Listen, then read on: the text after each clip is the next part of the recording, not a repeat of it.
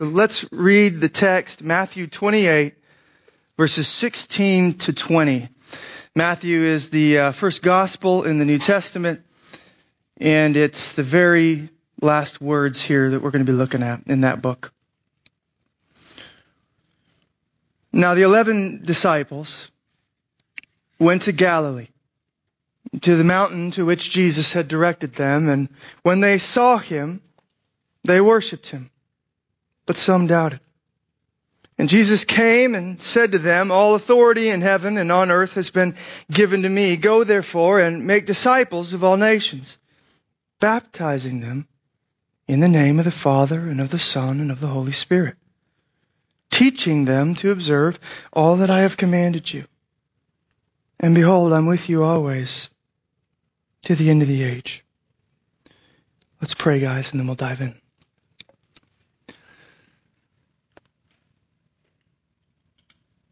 God, we quiet our hearts and our minds. We submit and surrender ourselves. We put ourselves under the Word here this morning. Under the Word of our God. God, we know that the words that come forth from your mouth are life. That in the beginning, God said, "Let there be." And it was. And that over sinful people, God says, "Let there be." And light breaks in the dark hearts. And new creation comes forth. We're born again, renewed in your image. Yes, I believe, I know that there is power in your word. And that's why we gather around and under your word week after week and day after day. So I pray as we come again today and open the scriptures that you would speak. Pray that you would reorient our wandering hearts. That you would satisfy. That you would save. In Jesus' name, amen. Okay, so agenda for this morning. While there is much in this text here that's commonly referred, if you have church background, as the Great Commission, Jesus' kind of last words to his disciples before he heads home, if you will, to heaven. There's a lot we could talk about here, but really there's just one thing that I wanted to focus in on with you, and it's that little prepositional phrase there at the end of verse 19. You're saying, prepositional phrase? What are you talking about? I'll show you. This is what captured my attention. Jesus says this, "Go therefore and make disciples of all nations, baptizing them," here's the phrase, "in the name of the Father and of the Son and of the Holy Spirit." Baptizing them in the name of the Father, Son, and Spirit. Perhaps you have been baptized before. Perhaps you've seen other people getting baptized. No doubt if that is the case, you probably heard those words or something like this. "I baptize you in the name of the Father and of the Son and of the Holy Spirit." We say these things, we hear these things, but I wonder, do we know what they actually mean?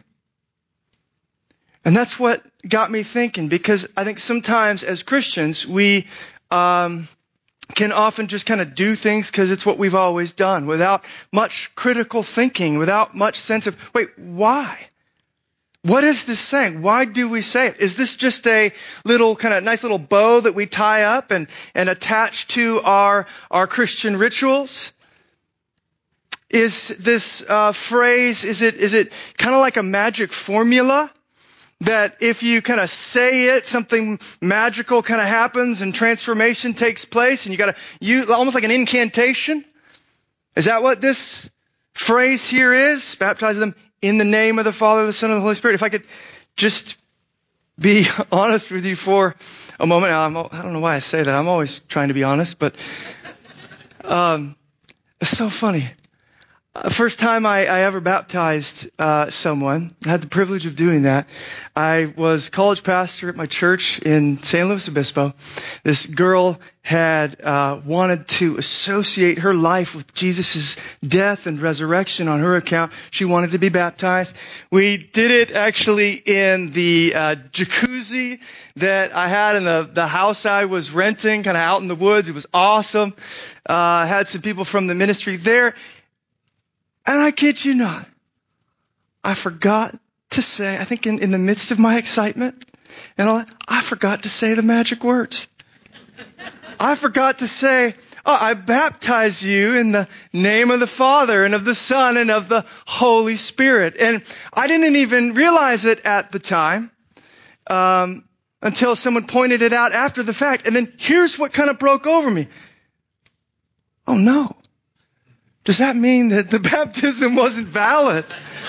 Does that mean that we gotta do this thing again? This is gonna be awkward. I blew it. There's confusion. There's concern. Wait, why do we say these things? What does it mean? Is it some sort of magic formula or something else? Now, I tell that to you kind of laughing now, but it does bring up that question. Again, why? And what? So this morning, that's really all I wanted to tease out, because it's my understanding after spending some time just kind of reflecting on that little phrase and the idea of baptizing a person in the name of the triune God, I saw how infinitely deep and rich those words really are, and the implications that flow from that. So I'm going to bring out 4 for you today. Before I do that, though, I did want to make a quick couple of textual interpretive kind of notes on this verse that we're looking at there, verse 19. Because this is actually what's going to make sense of what you see in the back on the slide here, this idea of baptism, the tagline, immersed into the name. 2 quick things I want you to know, and I'm just going to go seminary on you real quick. In the Greek, the word for baptize in our text, baptizo, literally means to plunge or immerse. And then the second thing I wanted you to know is that the Greek translated in our English in, or baptize you in the name, is this word eis, which is actually the Greek word for into. There's a much better word for in. And so, in fact, your Bibles probably have a footnote that says, actually, this could be translated into. Hence, the idea of baptism is being immersed into the name. The Father, the Son, and the Holy Spirit. But again, that just sets up the discussion here. And I want to ask the question, what does this mean? 4 things. First, it means, I think, that we have been hounded by grace.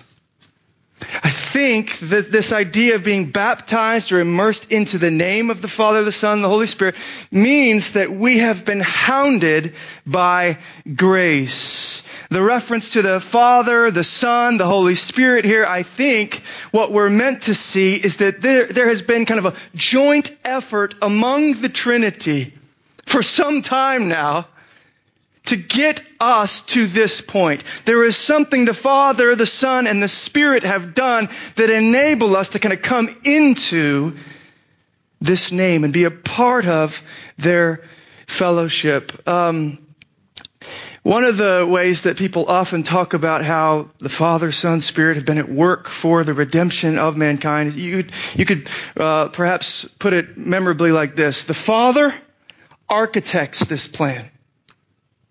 The Son accomplishes it. The Spirit applies it.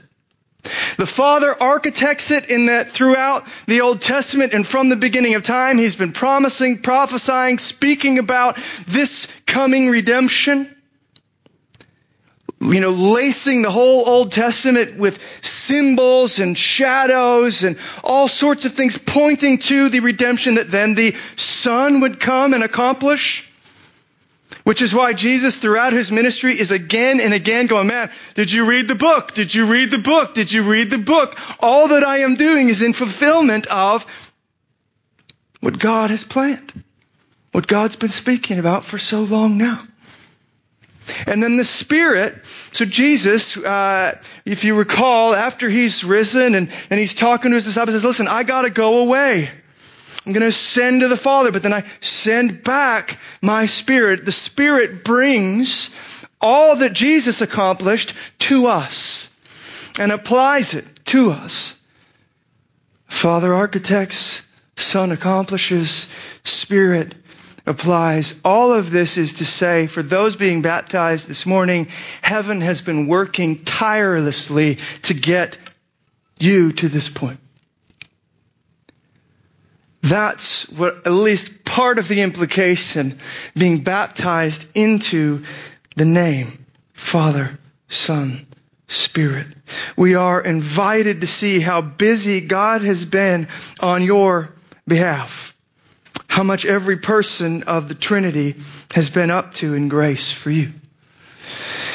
This is really why I chose the word hounded here. Hounded by grace.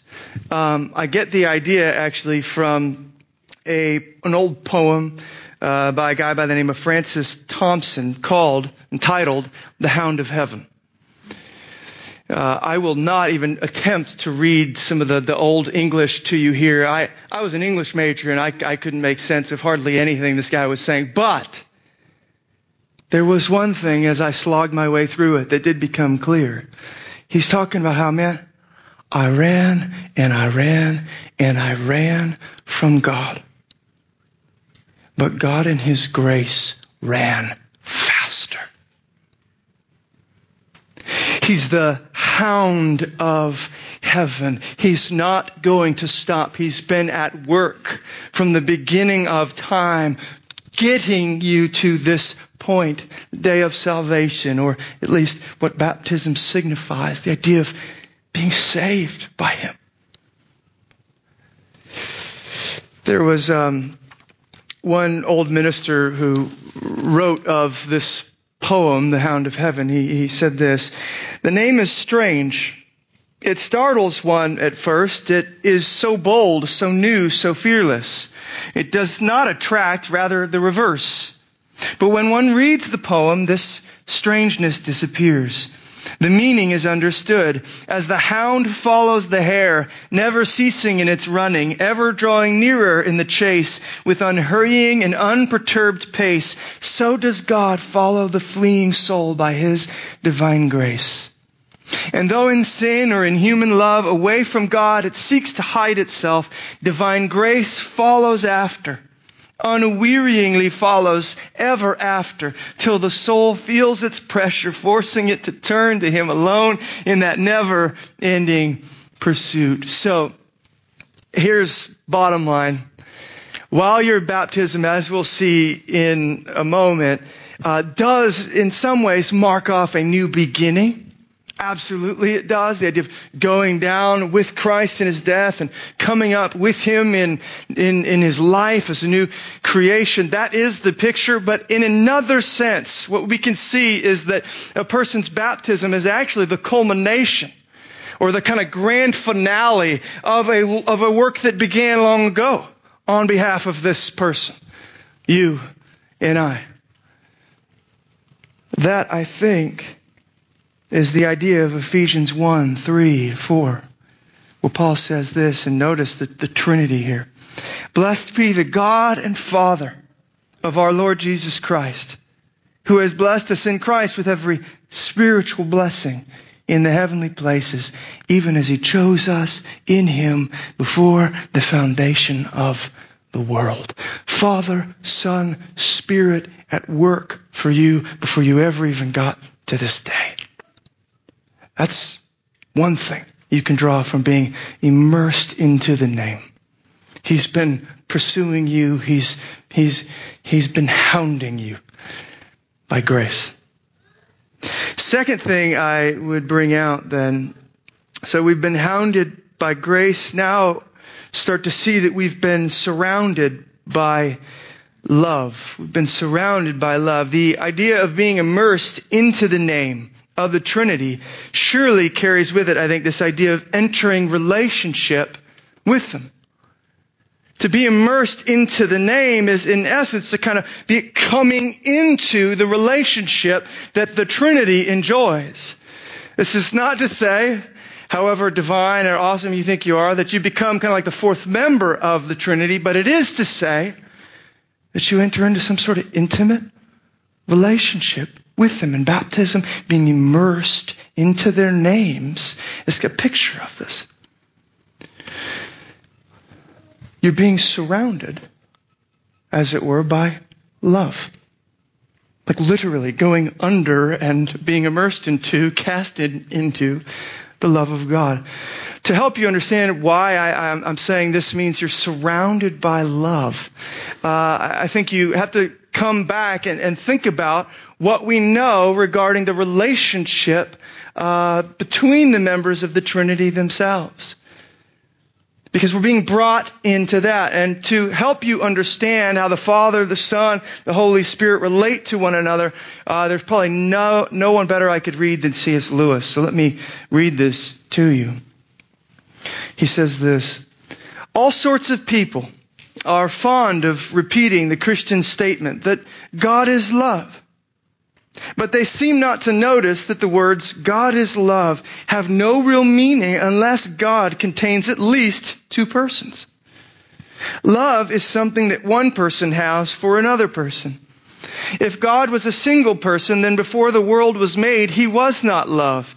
What Christians mean by the statement God is love is that the living, dynamic activity of love has been going on in God forever and has created everything else. And that, by the way, he goes on to say, is perhaps the most important difference between Christianity and all other religions. That in Christianity, God is not a static thing, not even a person, but a dynamic, pulsating activity, a life, almost a kind of drama. Almost, if you will not think of me irreverent, a kind of dance. So he's talking here about the idea of the Father, the Son, the Holy Spirit. And we know from Scripture how the Son just lives to point people to the Father. The Spirit lives to point people to the Son. There's this mutual love among the members of the Trinity. C.S. Lewis goes so far as to say it's almost like they're in this sort of divine dance with one another. And then here is the picture of baptism, brothers and sisters. It's being immersed into that. Brought into the relationship that God enjoys within Himself. Brought into, if you will, the dance. Invited to enjoy what they've been enjoying forever. So that's, again, what it means, I think, to be baptized into the name of the Father, the Son, and the Holy Spirit. But there's more. Number 3. I think it also means that we've been given a new name. Being baptized into the name, Father, Son, Holy Spirit, surely must involve the idea that the name of God is in fact put upon you in some way. So it's not just that we have been kind of brought into relationship with God like a friend or a dance partner. What we come to find out is it's actually like we're being brought into the family. There's this picture here almost of like the adoption of God, the placing of His name on to you and I. The family name is given to us, sinners though we be.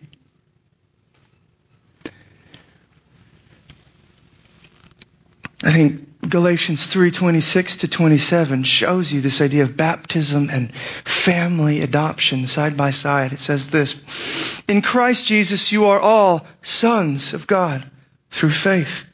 For as many of you as were baptized into Christ have put on Christ. You're baptized into Christ. You've put Christ on. You are therefore the same in terms of relating to God as Jesus was. You are a son. You are a family member. You share the name of God. Now, we've talked about this often here, I think, particularly because I know it is the perennial temptation of man. But in our old nature, fallen nature, we are all prone to be kind of desperately, laboriously trying, day after day, to make a name for ourselves. To get my name in the lights. To have people think well of me, to get people that want to invite me to speak into what they have because I bring wisdom.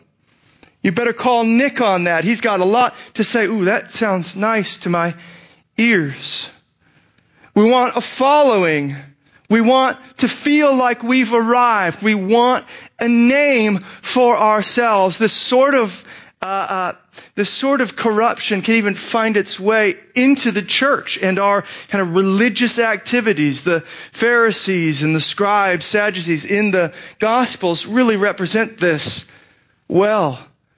Where, man, they're giving themselves to all these religious things, doing all the stuff, but it's not with concern for God's name. It's trying still to make a name for themselves. They love having their long robes, and they love the greetings in marketplaces and the seats of honor, Jesus says. They love having a name.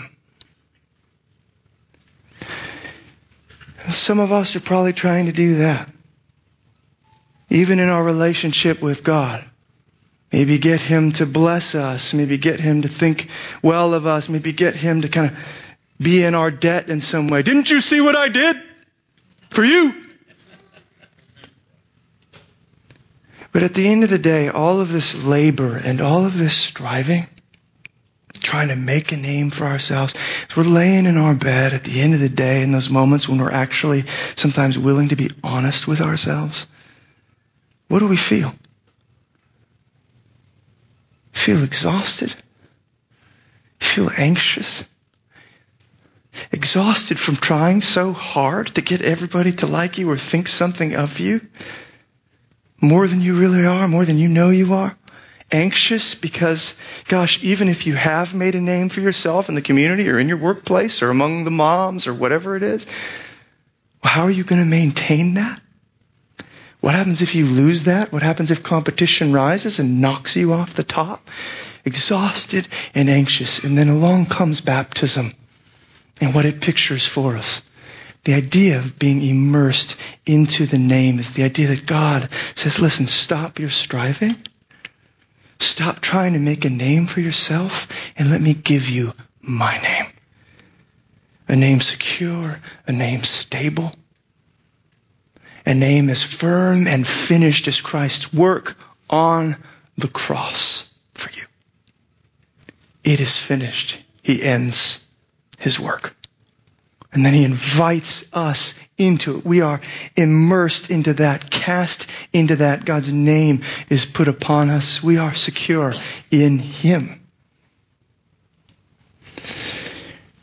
Fourth, then, and finally, so this idea of being immersed into the name of the Father and of the Son and of the Holy Spirit certainly means that we have been hounded by grace. It means we've been surrounded by love. It means that we've been given a new name, but it also now finally means, I think, we've been infused with new life.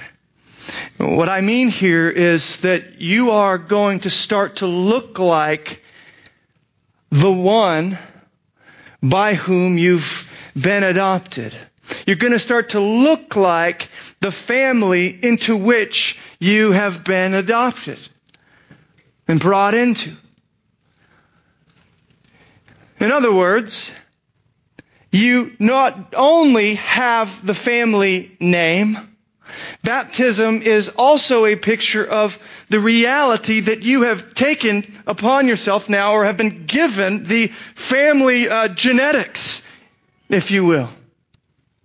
One of the things that is, so great about watching, like I have 3 kids, and I've got my son, he's now about 18 months. And one of the things that's so fun, right, about watching them grow up is starting to kind of identify who it is that he looks like, or that your kid looks like, right? So you kind of bust out the old albums. You're like, no, look, he's got grandpa's nose. No, look, he's got grandma's, whatever. I think he looks like me.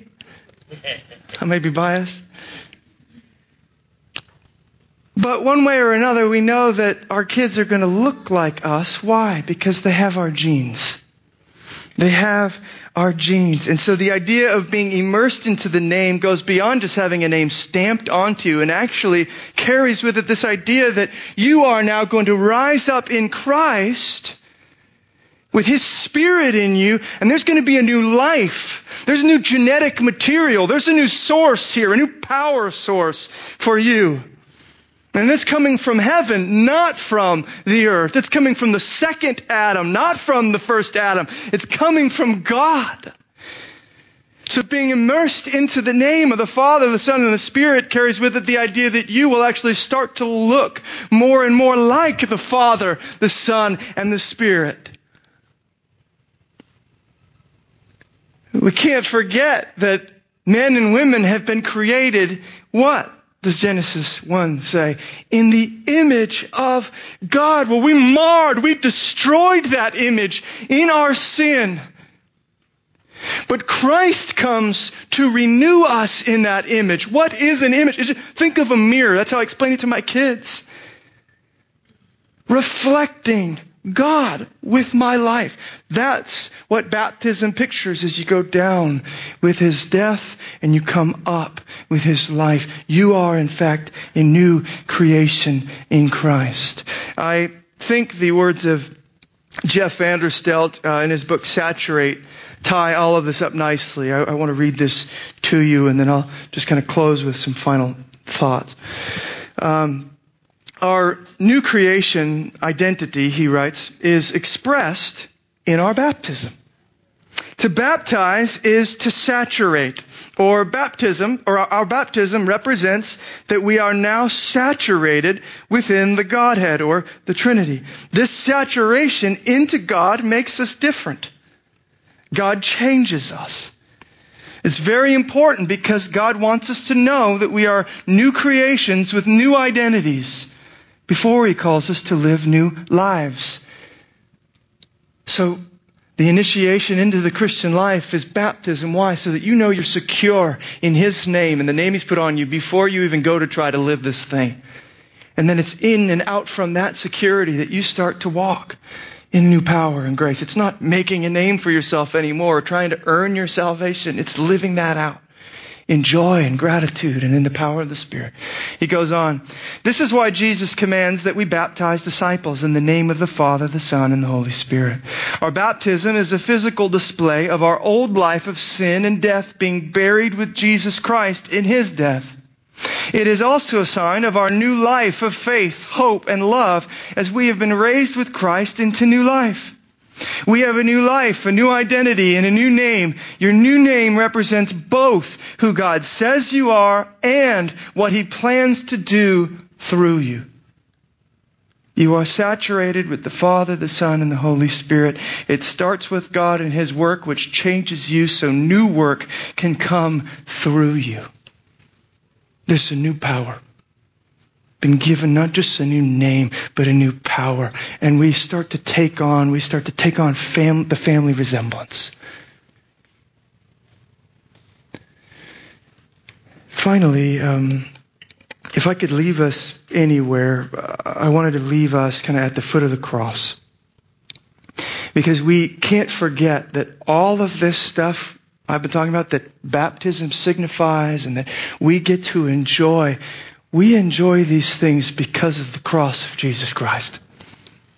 Because of the gospel, because of what He accomplished. So think about it with me. We have been hounded by grace. But it is only because He was abandoned. Suffered under not grace, but the curse of the law. Due our sin. Christ redeemed us from the curse of the law by becoming a curse for us. For it is written, cursed is everyone who is hanged on a tree. Why did He go there? To redeem us from the curse we deserve. We are hounded by grace. He was abandoned and left to die under the curse of the law. We've been surrounded by love, invited into the dance of God, but it is only because on the cross He was surrounded by enemies on every side. And He was kicked out of the Trinity, if you will. The relationship He had enjoyed in love with the Father, the Spirit from all eternity for you and me so that we could come under the water and come back up into new life and relationship with Him. He allowed Himself to be kind of torn from the Father in those moments. I don't know how else to understand His words from the cross. My God, why have you forsaken me?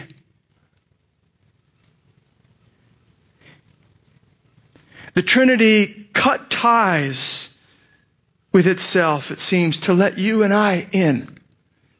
We get invited to the dance, but Jesus gets sent home without a partner. Isn't that amazing? We have now received a new name in Jesus. But it is only because Jesus let His own name be trampled into the dirt. You remember the soldiers and things. If you've ever been to an Easter service, you've probably heard this sort of stuff. But how they would mock Him and they gathered around Him, "Hail the King of the Jews!" And they put the crown of thorns and fastened it onto His head as a way of mocking Him and making a joke of what was truly His identity as King of Kings and Lord of Lords. And He let us do it. He let us step on His name and make fun of Him. Why? So that when He's died and when He's risen, He could come to us and put His name on us and invite us into the family and into His finished work on our behalf. And finally, we have received or been infused with new life through the pouring out of His Spirit. But let's not forget that it is only because He first poured out His blood unto death. So, now, we don't think, it should be clear, that these words, hey, baptize you into the name, immerse you into the name of the Father, the Son, and the Holy Spirit. We don't think that these words are just a nice little bow we tie up and slap onto our ceremonies. We also don't think, on the other hand, that there's some sort of magical power to saying them. But man, we do believe that these words are intended to show us, give us window into something so rich that the Father, the Son, and the Spirit have been up to for us and want to do in and through us. Just wonderful picture. And I've just kind of touched on it here this morning. God, who are we that you would put your name upon us? Who are we that you would surround us with your love, that you've been at work for our salvation from before we were even born? That you've given us a new life. God, I pray that you'd be honored, you'd be magnified for the work that you have done as we share and enjoy and celebrate that here together. God, be pleased as we sing. And we engage with you now from our hearts. It's in your name I pray. Amen.